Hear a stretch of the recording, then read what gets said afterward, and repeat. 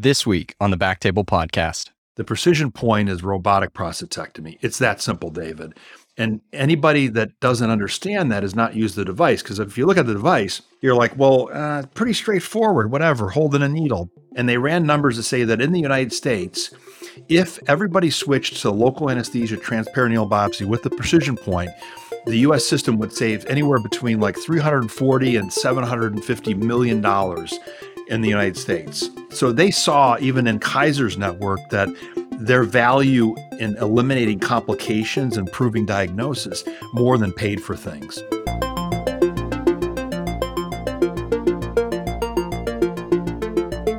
Hello, everyone. Welcome to the Backtable Podcast. Today, I'm very excited to guest host the podcast, and we've cross-pollinated a very special episode that's going to be of interest both to urologists and really to any budding entrepreneurs, especially those in the medical device arena. Our guest probably needs no introduction if you're in urology circles. More than 1 million prostate biopsies are performed worldwide annually, both for diagnosis and monitoring of prostate cancer. And if you've ever contemplated transperineal prostate biopsy, you know Dr. Matthew Allaway.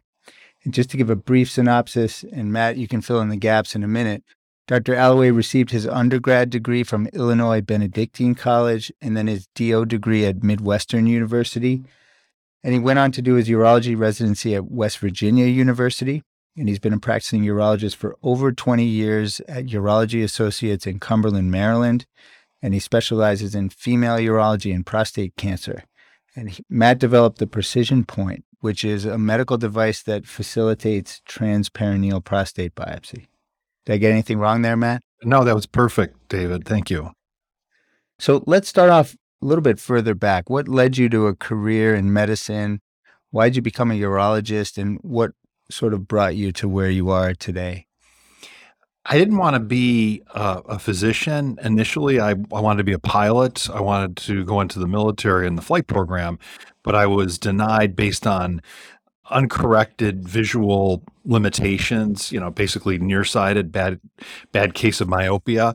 And as a result, I kind of got fascinated with the idea of vision and science and all of this, building on the idea of maybe pivoting to a different career.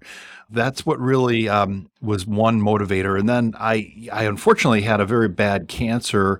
It was a form of testicular cancer, but it was much more complex because it wasn't in the gonads, but in the retroperitoneum.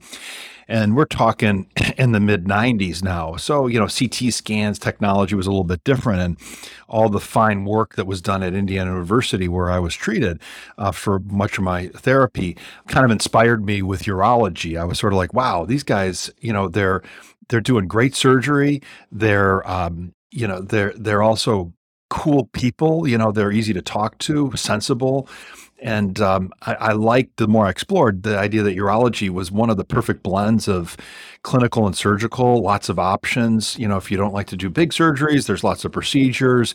There's always something new in the technology space with urology also, as we went through the years. And so, I just kept my eye focused on urology. And, I never look back either. I look at other specialties and I still think urology still represents one of the greatest specialties we have. Well, thanks for sharing the personal side there. If I can just pull on that thread a little bit more before we get to talking about PrecisionPoint, how has your personal experience, if you're comfortable sharing, colored the way you interact with patients for the rest of your career? It was probably the greatest thing that ever happened to me, having cancer, because I went through 2 full RPLNDs. Eventually they found out I had a burned out primary focus in the testicle. So I had an orchiectomy. I had 9 cycles of platinum-based chemo, so this dragged on for 5 years. And, thankfully I survived. But that was the greatest lesson, because you know what it's like to be on the other side of the equation. And I think it just brings a certain level of empathy to the care you give. Plus, it made you think about, things that led to other developments in my career, getting into the transperineal space, wanting to make a contribution back to the field. Like, even though I'm not in academia, I still felt that I could make contributions to the field. I thought it would be somewhere in the realm of testicular cancer, but testicular cancer is still one of the greatest success stories of urology and cancer treatment in general. Therefore, there wasn't much I can contribute there. And then I wound up kind of like landing in the prostate biopsy diagnostic space of all things. Even though a lot of my passion through my career was female urology, because I saw lots of gaps in, surgical techniques and durability of our surgeries for prolapse. So that really had me involved in that space. But truly, I would always say that some of the worst things that happen to us in our life proved to be the greatest lesson. And for me, the whole cancer experience really lives with me every day. When I see patients, I'm dealing with families, you know what it's like going through that with them. So, I mean, it's a level that I wouldn't wish upon anybody, but it did turn out to be something of a blessing. That's unbelievable to me on several levels, not just the added empathy that I'm sure your patients can feel, but also you're wanting to give back. And it also highlights that the areas where we think we're likely to make contributions often aren't the areas where we end up, as long as we have an eye out for opportunities. But, on that note, let's dig right in. Let's hear about the origin story of the PrecisionPoint device, how it began. The tide, for non-urologists in the audience, the tide is shifting from transrectal prostate biopsy to transperineal for a number of reasons. I was personally somewhat late to the game. As you tell us the origin story, tell us if you saw this whole thing coming. I've always, in my practice, looked at how we do things, and I look at the guidelines and I look at the data, but a lot of urology still is in the realm of the unproven. There's a lot of things we do that don't have level 1 evidence. And it was 2013 when I made a decision. I'm no longer going to do a transrectal biopsy. Most people think it's just because of the infectious issues, but I had a patient he was a pharmacist, he was a friend, and I diagnosed him with low-grade cancer.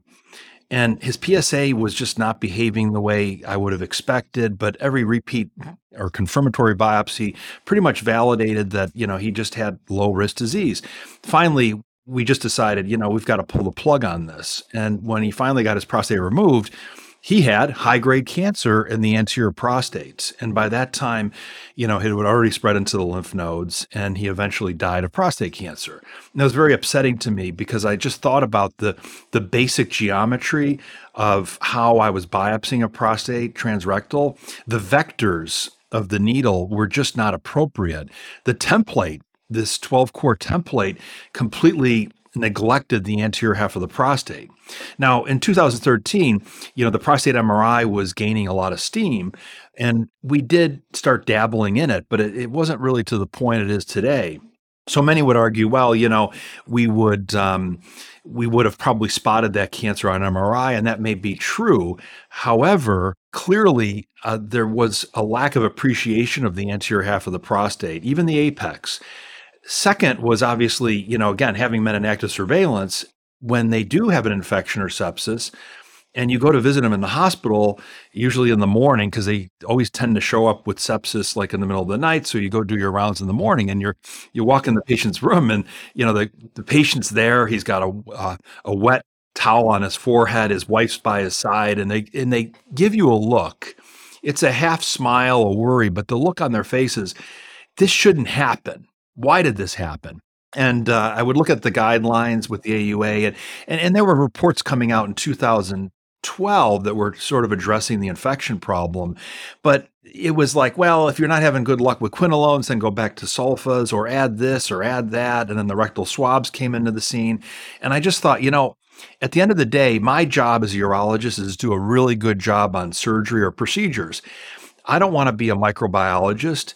I don't want to be an infectious disease doctor tinkering with all these antibiotics. Just go through the perineum.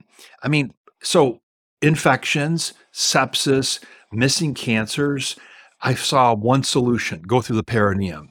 Now, I didn't do much research on this. I didn't look to see what was happening around the world because, quite frankly, here I am in Cumberland, Maryland, relatively rural. It was really just about me and my practice. In fact, I didn't even share a lot of this with my partners at the time. I just decided we're not doing this anymore. But how are we going to do this? How are we going to switch from transrectal to transperineal. And, there was the option of using a grid stabilizer stepper like we use for brachytherapy, and then essentially, sort of retrofitting it just to do biopsies. I have a stepper right in my surgery center where I do biopsies, and I just didn't like the idea of it. The vectors off the grid were also wrong. It's like you couldn't fly into the exact zone or seam of tissue precisely. So what I did was something really similar to what I did for cryosurgery of the prostate, where I never used the grid for cryo. I did a freehand technique where I would basically just have one hand on the ultrasound probe and the other hand on the cryo probe, and then try to navigate the tip of the cryo probe to the destination. So I thought, well, let's just do that with the biopsies. And I just jammed a 14 gauge angiocath into the perineum, and I would stick the biopsy needle through it, which eventually became called the coaxial needle technique, which I didn't think anyone had done it. I didn't see any reports. No one in the US had really talked about it at all. It turns out the Italians do deserve credit for this, because there was a small pocket of urologists in Italy that had actually used a coaxial needle.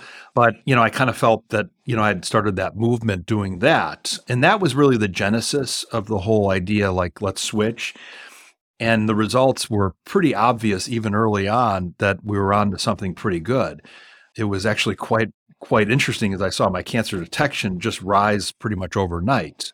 So you've gone through so much there. I just want to highlight a couple of things. So you are concerned about the infection risk. Sounds like a little bit more concerned about the geometry of missing the anterior aspect of the prostate transrectally. You decide to make a change, but just to set the stage a little bit more, even in retrospect, what was the conversation around transperineal prostate biopsy in 2013 in urology in general? Do you have a sense? Were people starting to talk about it, or was there really not much going on? No, nothing, zero. And even though our friends across the pond were already dabbling in this, mostly with a grid stepper, in fact, almost entirely grid stepper, I had no connection with the European community in a urology sense.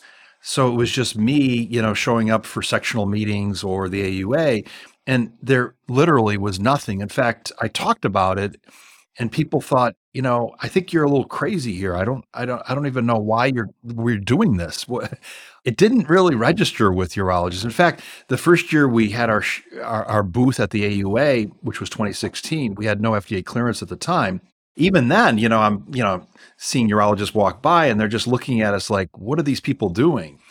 But I knew it just made too much sense. I think everybody has a great idea inside themselves, especially if they love their work.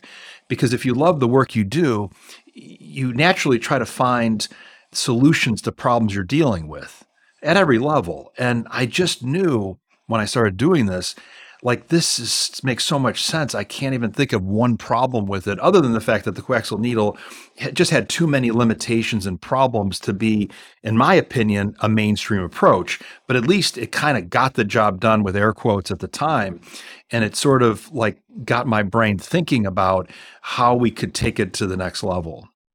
Let me just play psychologist for a second here, because I think you might be even underestimating how much courage it took for you to go out on a limb in 2013. I think it did. But if I had the opportunity to ask one of your best friends or your wife, what is it about Matt's personality that explains the fact that he did this, what would they say? Are you impatient? Are you like courageous? I mean, what would they say? I think my wife, and I think she just even said it to me yesterday when I broke another rule. She said, you like to break rules. You like to just kind of go against the grain of things. And I think that's probably correct. Like, I never really, if things didn't make sense or feel right in my gut, I just didn't want to go along with it. Everything had to make sense. And if I had to break the rules to do it, break the rules. Hopefully I'm breaking, these are very soft sins of sorts, but that's what it was. Courageous. When I look back at what's happened over the last, 8 to 10 years, I I think if I knew what I know now, I don't know that I really would have had the courage, because life was pretty good before I got in this project. I mean, I was had a great busy practice. I was making a lot of contributions in our community with volunteer work. I was making a good income, so everybody was happy. So everything really got ruffled after that. So the courage of letting go of harmony that I'd worked pretty hard since leaving residency to attain was all suddenly disrupted. So courage wouldn't be the one. I think rule breaking or just things that don't make sense, I'm not going to do.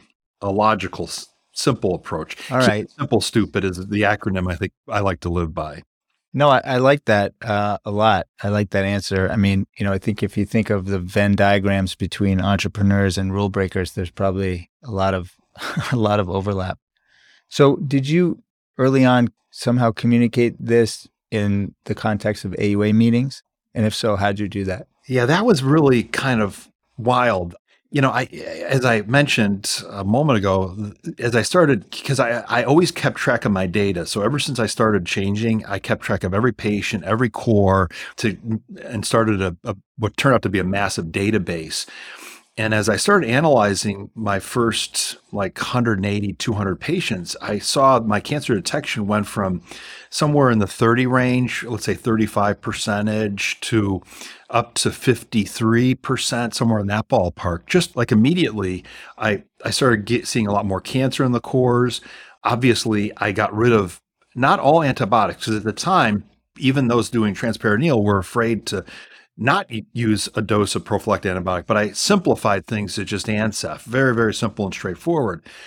And I thought, I think I should probably do something about this, maybe submit something to the AUA. So I put together a video. They have these surgical videos you could submit for competition at the AUA, and I was on the best of the best with my video, and it was kind of an odd feeling because the room was really filled. So they had a couple of days of videos, and then they had the best of the best one, and then you got to do it once again, and then field questions, actually field Rotten Tomatoes being thrown at you, rather, because it was so disruptive. It's like, wait a minute, what are you doing here?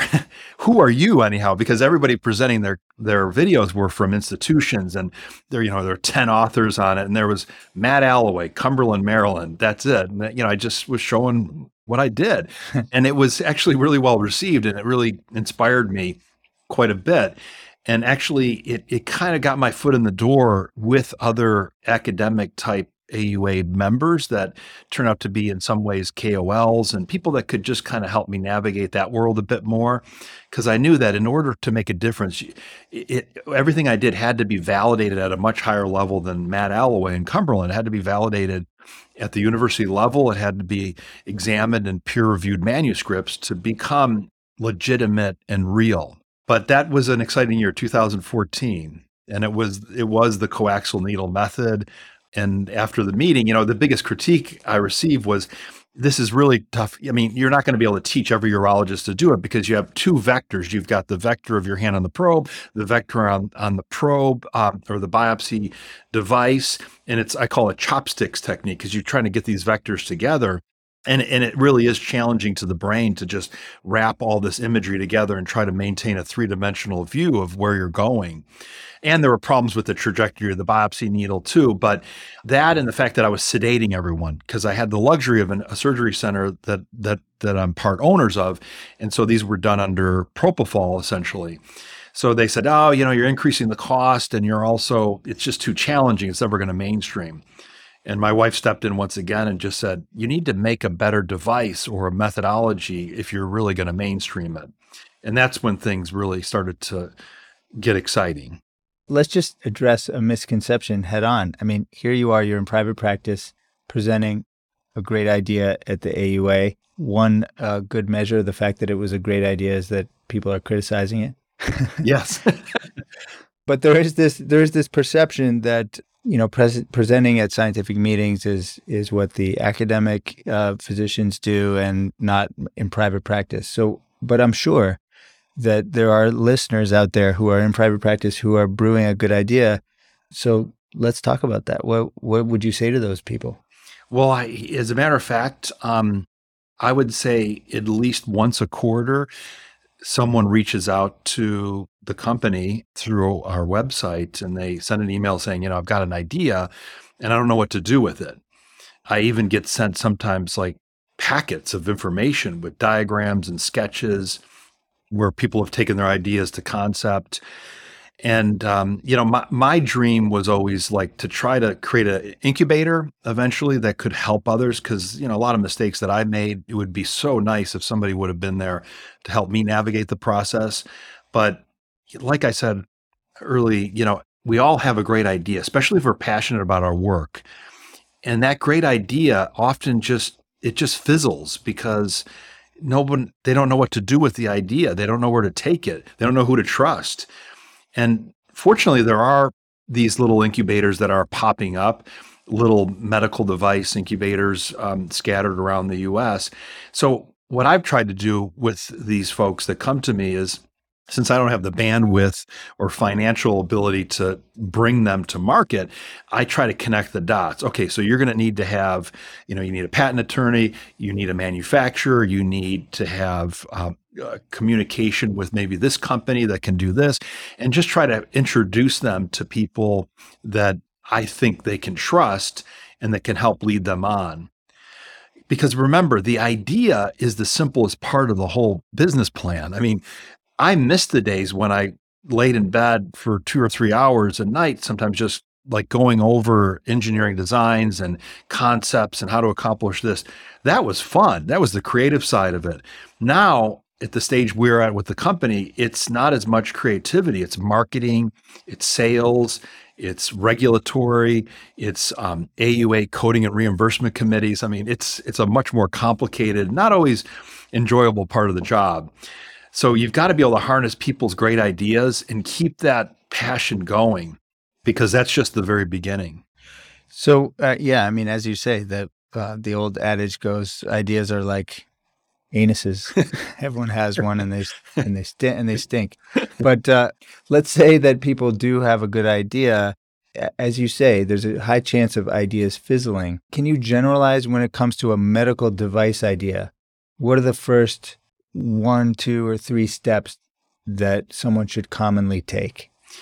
The first thing I would recommend is, you've got an idea, you think it's an original idea, but is it really an original idea?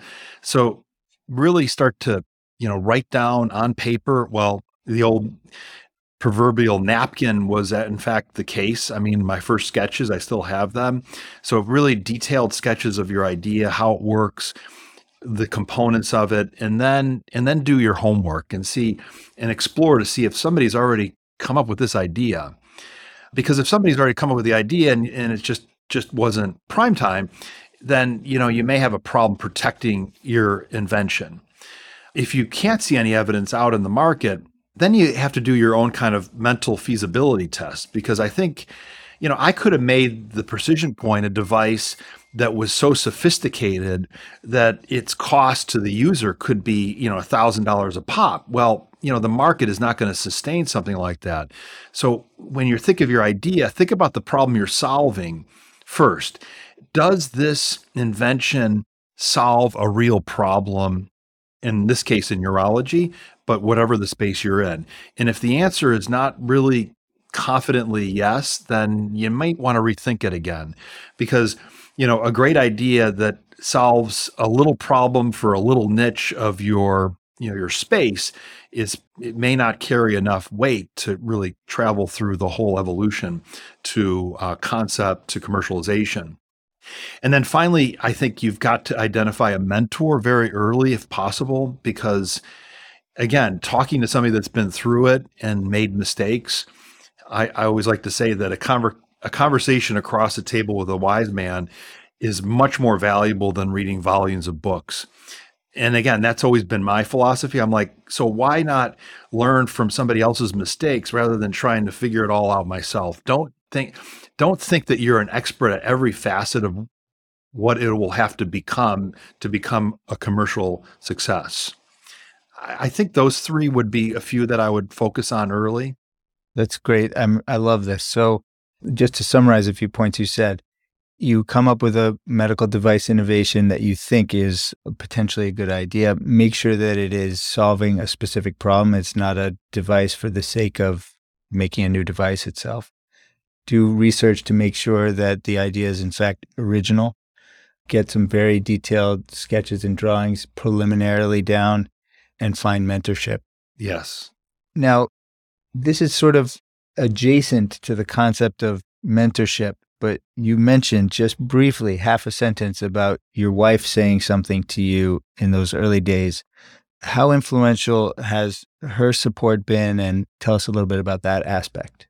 Yeah, I mean, well, my wife, because of that terrible cancer treatment that I went through, having kids was not really an option. So it was like when we met selling shoes at Nordstrom's, I said, look, if we want to have a family, it's going to be challenging. If that's your goal, then I might not be the right dude for you.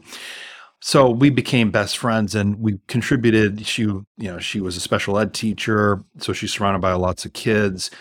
I try to take care of the community, we volunteer. So we do our job to be good citizens, but she really is, without her, I don't think, well, first of all, we wouldn't be here right now talking because she was the one that kept inspiring me because there's, it's kind of hard to juggle, like you got to still practice medicine and you're trying to cultivate an idea that becomes a company. It becomes daunting. And if your family is not aligned with you, you're either going to wind up in divorce or worse or unhappy and alone. And so the journey has to be done together. So we've been on this journey together. 1 + 1 = 3. She's had so many qualities I don't have, and I've got qualities maybe she's not as excels at. So, but together we can become a team. So many times, as a husband and wife get together in a business, it ends in a disaster. If anything, it's strengthened our marriage and our life. It's given us a lot of purpose because, again, we're solving a problem that's good for society. So at the end of the day, no matter what happens, no matter what kind of commercial success or failure happens, at the end of the day, we could say, we did something pretty good for society. And she always managed, because she wasn't a urologist or a scientist, the questions she would ask were very important because they came from another angle. And so it's always been really great and challenging too. Sometimes we say, gee whiz, we talk about the life before all this and boy, it was so simple, wasn't it? But I don't think we have any regret looking back.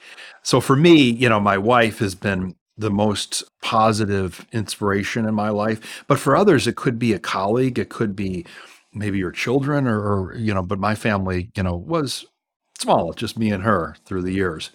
But quite frankly, I don't know how I could have done this if I was like you, David, because you've got 4 kids, right? 4 or 5? 5, yeah. 5. So, I mean, I don't even know how you manage it all because you're nurturing a baby here and it requires constant attention in order for it to flourish and succeed.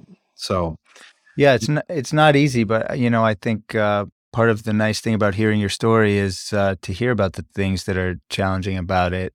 And because, when stories get retold, sometimes the difficult aspects get removed. But so now we know that your venture would not have existed without your wife. It sounds like an incredible relationship. We also know that it wouldn't have existed if you had perfect vision because you would have been a pilot. So there's a lot of things that could have pushed this into a different direction. But tell us, because these things are often told as a straight line to success. Tell us early on, or maybe even right now, about the setbacks and the times where people told you this was a terrible idea, and a little bit more about the roadblocks. Well, we were fortunately, we often had very clear skies and the stars were often lined up in our direction. So in many ways, we were fortunate to have, in some cases, very straight lines. For example, the FDA, which is normally, it's about, 5% of medical devices actually wind up being cleared by the FDA. And of that 5%, it may only be another 5% that actually achieve commercial success, which you can define one way or the other. So you're talking about, it's a very thin group that can kind of get through those hoops. We were lucky. The FDA, we were one of the quickest device companies through the FDA, it took about 8 months. The CE mark, on the other hand, which is sort of the equivalent of the FDA in most of Europe and then other countries, that was actually a little bit more grueling. It used to be the CE mark was easier to obtain, so people would get their devices approved in Europe, test the market, write some papers, then come to the US and get cleared by the FDA. Of course, then you get into the weeds about de novo and 510K pathways, and there are great differences between the two. But we had a pretty straight line through that. We did not have a straight line as far as like the idea and getting people to just latch on immediately. Even though we were solving an important problem, people didn't flock to us immediately. It took a lot of time. And you had to find, the right opportunities for people to buy into your concept. So for me, and again, we did things, we wanted to do things different than the norm. And what is the norm? The norm is you've got an idea that's great. You've got enough of a groundswell that you get some really good backing from either big private equity or venture capital. And they take the burden of financial responsibility in exchange for a tremendous equity position. We said, no, we're not doing it that way. We self-funded the entire project, which is another reason that I couldn't have done it without Kelly, because she had to sign off on me cashing in life insurance policies and retirement investments because, we had saved for years, and it's a very, very expensive process. So we thought we'd do things a little bit different. And in turn, that didn't create a straight line in many ways. When you have venture capital backing, private equity backing, that money can be spent aggressively on areas of marketing and basically funding universities to do research with your product. I had to go pitch it to the university level folks as a great idea that was great for patient care. I can't afford to fund your studies. I can't afford to give you free devices. You either believe in it or you don't. In fact, that was the first phase of our growth, was not to go after the private practice urologist, but to go for the highest level academic institutions and let them write about it and let them talk about it. And if it was real, if this was a real deal, then they would get the results I, in my own research, have obtained. And then they would write positively. And then it would kind of build to phase 2, which was to work with larger private practice groups, LUGPA groups, and just disperse then from there. Some of the manufacturing issues, manufacturing sounds pretty straightforward. You make an injection mold, you pop them out, boom, boom, boom. There's a lot of nuts and bolts. I mean, you have to make injection molds. You have to hire engineers. You have to tweak your molds. I mean, we now completed so injection molds can be rather less expensive, but they're softer molds and they don't have a large lifespan. Now we've already burned through those. Now we're on molds to handle millions of shots and still hold up to the pressure. It's taken almost 2 years to complete those molds because you're talking about changing things a micron here and a micron there. And so a lot of the manufacturing stuff, there's not a lot of straight lines with that. So you definitely want to connect yourself with a really good medical device manufacturing company that hopefully offers multiple phases of production, everything from concept development to commercialization, because you could take a straight line and turn it into a zigzag that could take you down a rabbit hole and burn through most of your cash and not have a product to sell. This answer is so good. I actually wish this could be the back table 3-hour conversation, but let me just highlight a couple of things and get your thoughts. You told us the staggering odds against a medical device not only making its way through the FDA, but also becoming a commercial success. And then at the same time, you took the risk of, essentially liquidating your savings. Either you're a very risk tolerant person, or more likely, you saw some early strong signals that this was going to be an actual business. What were the strong signals initially that gave you the confidence to do that? There were a couple things that were really important. When early users said, wow, why didn't I think of that? If somebody says about your idea after using it, I mean, you could describe anything pie in the sky, but if somebody uses your product and says, wow, why didn't I think of it? I could have thought of that. Darn it, that was really clever. That's a good sign you're onto something good. Things that are too complicated, too whimsical, I mean, yeah, there may be a role for them at some point, but that was what I was trying to do. The two words that I would wanted to describe the device with simple elegance, meaning very simple and straightforward, but elegantly does what it's supposed to do. So when I got that kind of feedback, I was like, okay, this is great. I know that I could put my device in the hands of most urologists, and they're going to be able to use this tool to do the job.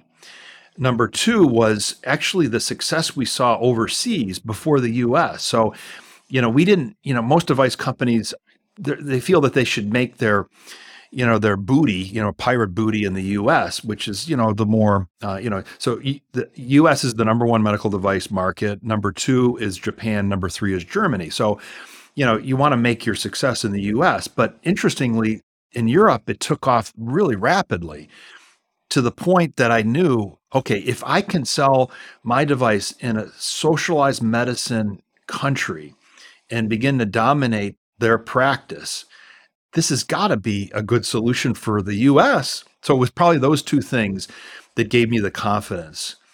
And then a lot of other minor factors too, patents and approvals on patents and confidence in that area, confidence that, we could find somebody to buy the device too. I mean, we didn't completely outprice ourselves in the market. So those were some minor factors that gave me confidence. But at the end of the day, I've played craps, in Vegas before. I don't play craps anymore, but I never considered myself really wanting to gamble my financial future. But I just, I think every decision I've made in life is always followed by my gut. If you lay in bed and your gut feels good about it, and it just sinks in right, then I usually tend to go with it. So I always had that feeling. If it had not been a commercial success, would you still have enjoyed the ride? Absolutely.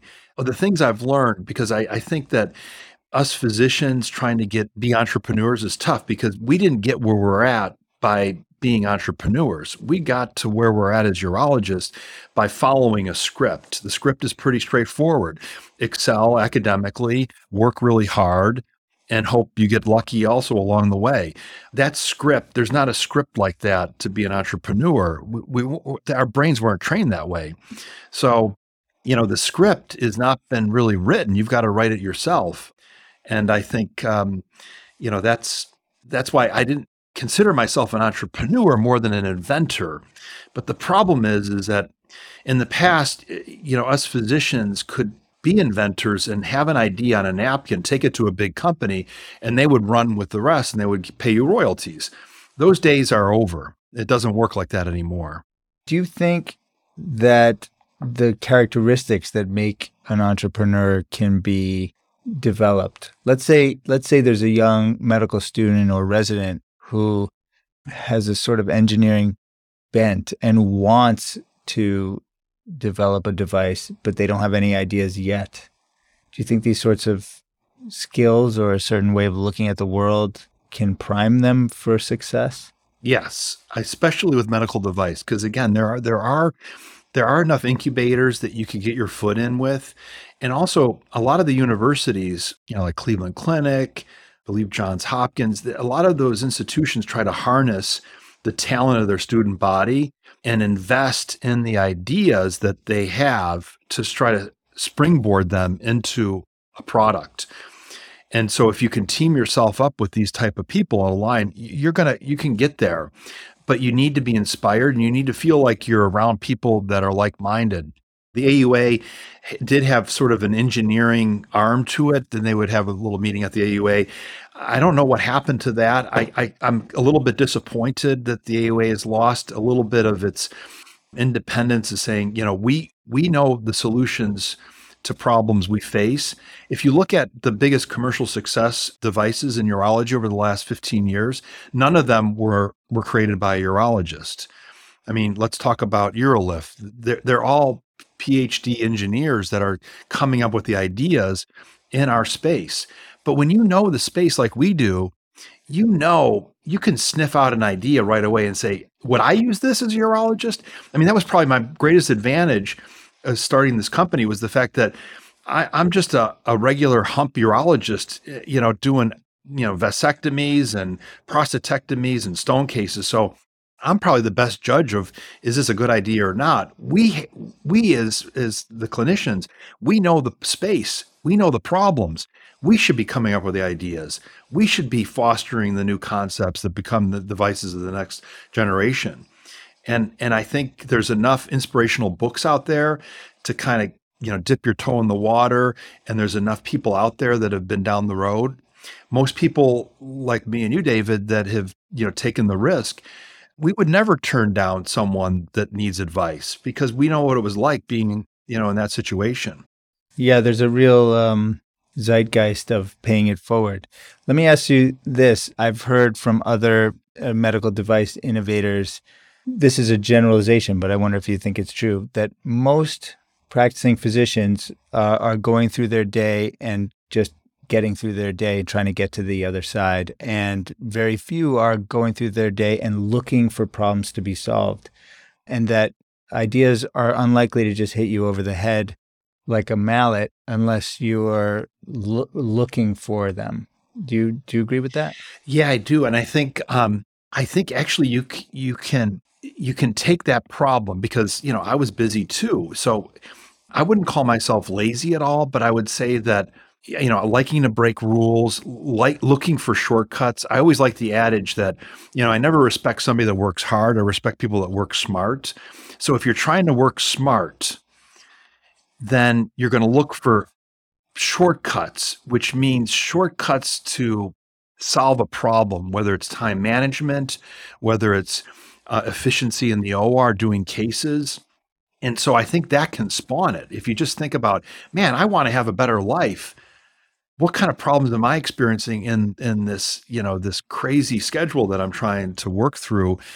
Well, look for the shortcuts. Boy, the ideas, the problems are just dangling right in front of us. We just have to open up our eyes to it and think smart. Think about it. Work smart, not hard. So maybe the lazy, intelligent people are going to be the ones that come up with the best ideas of the future. I like how you phrased that. Working smart, looking for shortcuts. I'm sure there's somebody listening right now who's gonna follow in your footsteps. I want to pull on something that you mentioned earlier where you said that people weren't flocking to it immediately. And I've spent a lot of time thinking about the fact that it's notoriously difficult to change doctors' workflow. And especially for proceduralists. I know that there's a lot of proceduralists in the audience right now. We get stuck in our ways of doing procedures, and it is very challenging to get people to change what they do. Have you encountered that with PrecisionPoint? And if so, what are the ways that you overcome that? Yeah, well, we all know the technology curve of innovators, early adopters, late adopters, laggards, and all that. So in general, they say if you can capture the 15% of your market, you're crossing the chasm. You're gonna probably get there. But how do you get that 15%? What do you encounter?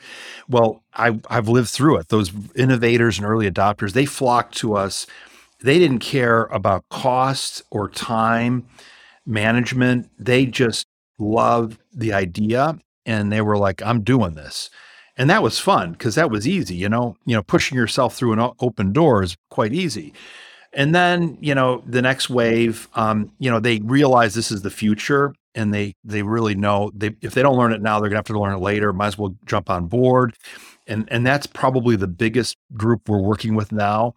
We don't have 15% of biopsy market at this point, so I can't speak of the later phases, but you're absolutely correct, especially because we're so much busier now. I mean, there's no time. How do you peel off a day and say, I'm going to change from doing a 5-minute transrectal biopsy to a new technique that's going to probably take me 30 minutes the first time. And maybe it's going to take me 30 to 40 cases to get down to 10 minutes for the biopsy. Maybe never. Maybe it's always going to be a 15-minute procedure. What about oh God, I got to learn a block that's completely different. It's a pudendal nerve block, essentially.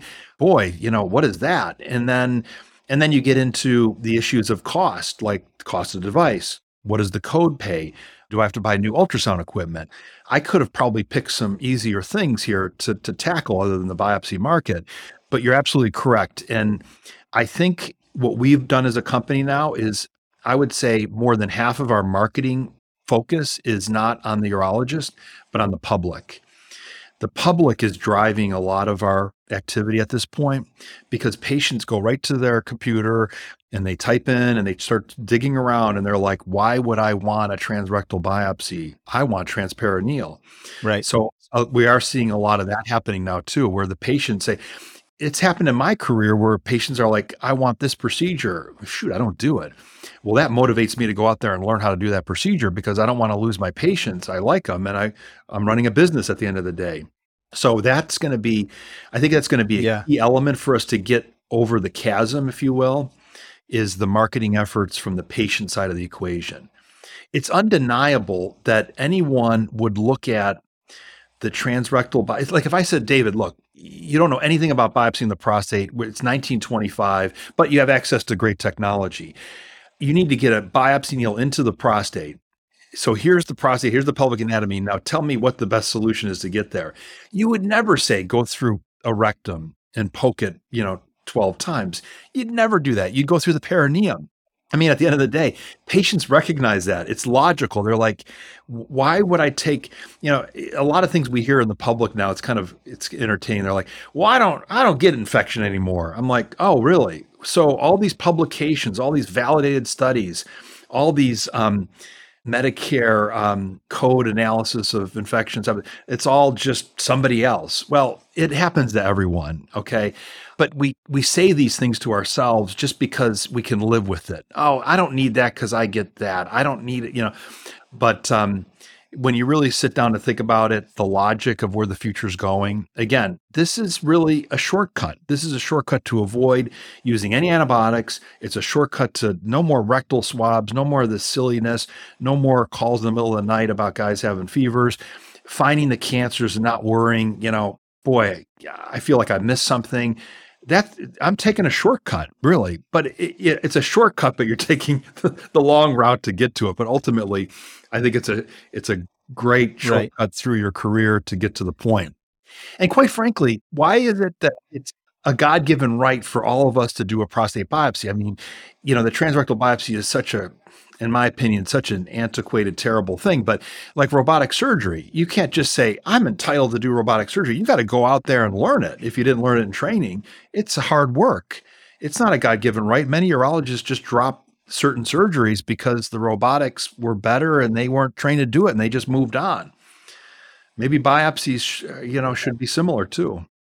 Yeah, there's a lot of themes to what you just said so eloquently. One of them is challenging the status quo, and a lot of what is taken as dogma is just not correct. I identify with what you said about changing behavior and taking a day off work is a tough ask. I myself I would consider myself late to the transperineal prostate biopsy party, and I took a day off, and we're all under, productivity pressures.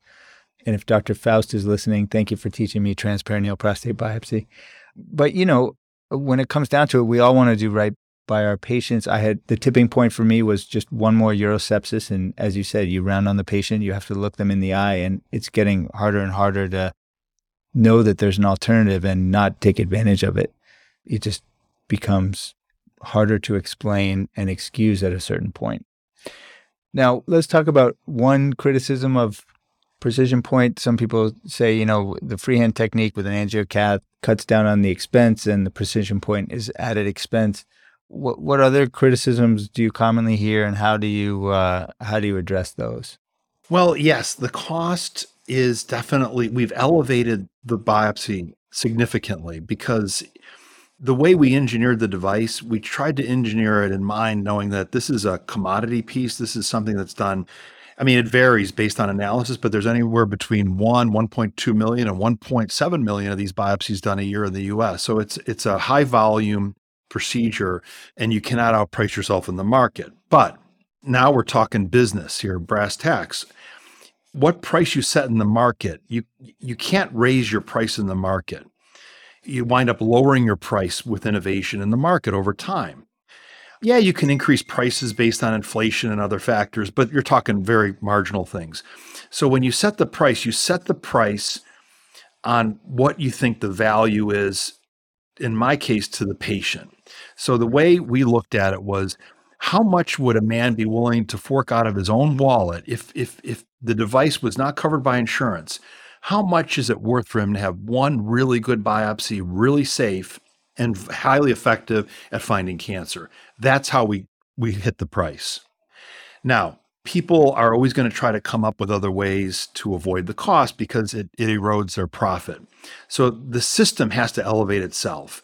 The coding for biopsies needs to be revamped. It doesn't even include MRI fusion. So, for the people complaining about a cost of a device, what about the cost of, a $250,000 fusion system? David, I could teach you how to do cognitive. Let's do cognitive. And let's not use the device. Let's use a coaxial needle. And I will say that there are some skilled people with coaxial needles that do a pretty darn good job. But if you're trying to convert the entire urologic community, you're not going to do it with a coaxial needle, and you're not going to do it well. That's why we've tried to maintain our integrity in the marketplace. Our company is more than just a company making a piece of plastic. Every urologist we want signed off, we want trained, and there's a huge cost to that. So when people come up to the booth in the earlier days, they're like, well, how much, you go on, you talk about, this is so good for you and the patients, but then they're like, so what is it going to cost me? And I used to answer them like, well, about $5 million. They're like, what? I mean, it costs millions of dollars to get a product to the market. So just like the drugs we use, I mean, we prescribe, Myrbetriq is my favorite overactive bladder medication. But how many times do you have your patients come in and say, my gosh, it's $300-$400 a month for that prescription? Every single month. I think the cost of the device is a very, very small component of it. And you have to believe in it too. If you're afraid of your price of your product, if you're ashamed of it, then you've priced it wrong. If you're proud of it and you can stand behind it and elevate the market around you to come up to where you're at, then you've done a good job. Look at robotic surgery. I would say, hey, if urologists had to pay for the robot themselves, we'd be still struggling with laparoscopic prostatectomies. Who would want to do a laparoscopic prostatectomy today without a robot? The coaxial needle is laparoscopic prostatectomy. The PrecisionPoint is robotic prostatectomy. It's that simple, David. And anybody that doesn't understand that has not used the device, because if you look at the device, you're like, well, pretty straightforward, whatever, holding a needle. But it's really a lot more than that. And once you understand where the cancers live, how to fly into it, when we monitor a coaxial needle, we're monitoring just the tip of the needle. But you have to remember that 16 millimeters, which is 3 millimeters back from the tip of the biopsy needle, is what captures the tissue.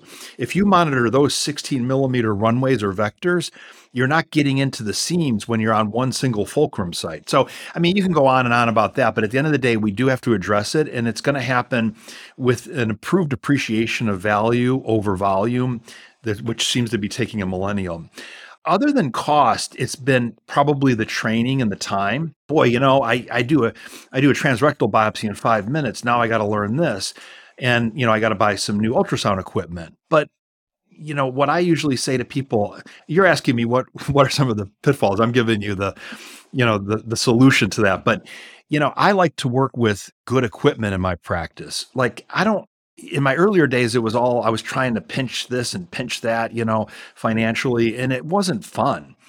It's a lot more fun using really good ultrasound equipment. It's a lot of fun using fusion. It's fun using a device specifically designed to do a job. I'm willing to spend the money to make my life better overall rather than pinching some pennies here and there. That's just the way I feel about it. And I think if you look at where our growth is happening, half of urologists now are employed. Hospitals understand the value. Kaiser Permanente was one of the first institutions to approve our device at our listing price. No negotiation, because they ran the numbers, and they ran numbers to say that in the United States, if everybody switched to local anesthesia transperineal biopsy with the PrecisionPoint, the U.S. system would save anywhere between like $340 and $750 million in the United States if they do that. So they saw, even in Kaiser's network, that their value in eliminating complications and improving diagnosis more than paid for things. So that's the Nordstrom shoe salesman response to your question. But yeah, everything always boils down to price. No matter what you're dealing with, you've just got to stand by, where you are in the market, what you represent. And to be honest with you, people do tend to come. And at the end of the day, I want people to change the transperineal. And if somebody's like, listen, I just can't pull it off and I'm very skilled and I can do it with a coaxial needle pretty darn well, I would say, keep doing it, brother. Keep doing it and doing a great job and spread it. I've trained a big group in Toronto, Canada. We're not available on my old coaxial needle technique. And they just came to me at the AUA this past year and they were like, man, you changed our whole practice. Now I'm not making a penny, I can't even sell them a product. They did say, boy, if you ever get to Canada, we're switching like right away. But I mean, if you're really here to do a good thing for society, the moment that one pearl of advice, if you're going to be an entrepreneur in the medical device space and your only goal is to make a lot of money, pick something else. The moment you're only focused on money, everything goes from a straight line to a curved line to zigzags, and you get frustrated and you get anxious and you lose sleep. Yeah, money is important, absolutely. But if money is the only focus, I don't think you're going to make it through this process either happy, married, or content and satisfied. Yeah, there's no question about that. I think that goes for all of entrepreneurship. You have to be in love with the bigger goal and not in it for the money. Our conversation has been incredible. I think we're going to have a part 2 a year or two down the line to see where you're at. But we've talked about contributions in a career not necessarily being where we expect. We talked about the overlap between entrepreneurs and rule breakers, how some ideas fizzle and others succeed with a real tangible 1, 2, 3, 4 steps that you give to medical device innovators. We talked about how you recognized early product market fit in various different ways. I really loved your answers and conversation. We're coming up on time. I just want to end with almost like a lightning round, just a couple of quick questions. What are your favorite books to recommend? One in the entrepreneurship arena and one in any domain. And what is your favorite app on your phone that you cannot live without? Okay, books. I would have to say there's a very short list of books for those that, are budding entrepreneurs in the space. There isn't one good book that just is about medical device and what we're talking about, but there's great books. And quite frankly, one of those is obviously awesome, which is one you recommended that I read through on marketing and positioning your product. Really brilliant book, really easy to read and logical. How to F Up a Medical Device Company is the latest read that I would recommend because, like I said earlier, it's better to have a conversation across the table with a wise man than read volumes of books. Well, this book talks about all the mess ups. And I think if you know what the mistakes are that we all make and avoid them, your path's going to be much straighter. I also like 0 to 1 by Peter Thiel. It's an easy read and it talks about how to really think about the market around you. It's a little less about, oh boy, are you brilliant and great ideas, but how you have to look at the market around you and how to try to create as much of a pseudo monopoly as you can if you really want to hit it out of the park. Books that are not related to this, that's a hard one. It's been taking me about a year to get through A Gentleman in Moscow. I would suggest reading anything in a historical fiction sense would be my best recommendation. And apps I can't live without. I peeled myself away from social media years ago because it became too emotional. When we first started this work, I tried to get out not me, but others into the Twitter space. And there's a lot of emotions out there and I just didn't have the stomach for it. I wanted to pipe in my opinion or defend myself and it just was too emotional for me. So none of them are social apps. I just have, a company that helps us manage all of that. For me, quite frankly, it's the Wall Street Journal app because my idea of the world is always follow the money and, good news reporting. I just have to thank you, David, too, for this opportunity. I'm really quite humbled. I, don't always like to be the focus of any attention, but you've been very intelligent and thoughtful, and your questions are excellent. And I just hope at the end of the day that maybe the messages we send out there are messages that it can help someone else, because at the end of the day, that's the most gratifying thing is when you give, you get. So whatever you're doing out there, if we're giving people some good information, it's going to come back to us in other ways, and it just makes the world a better place. No, Matt, thank you for agreeing to have this interview. And your hope is exactly mine, that there is someone out there, perhaps many, who want to make this kind of contribution in their career. They're not sure exactly how, and they want to avoid pitfalls. And I think you've given some really practical advice to help people in that way. So I want to thank you as well. And I think that about does it. Well, thank you very much, David.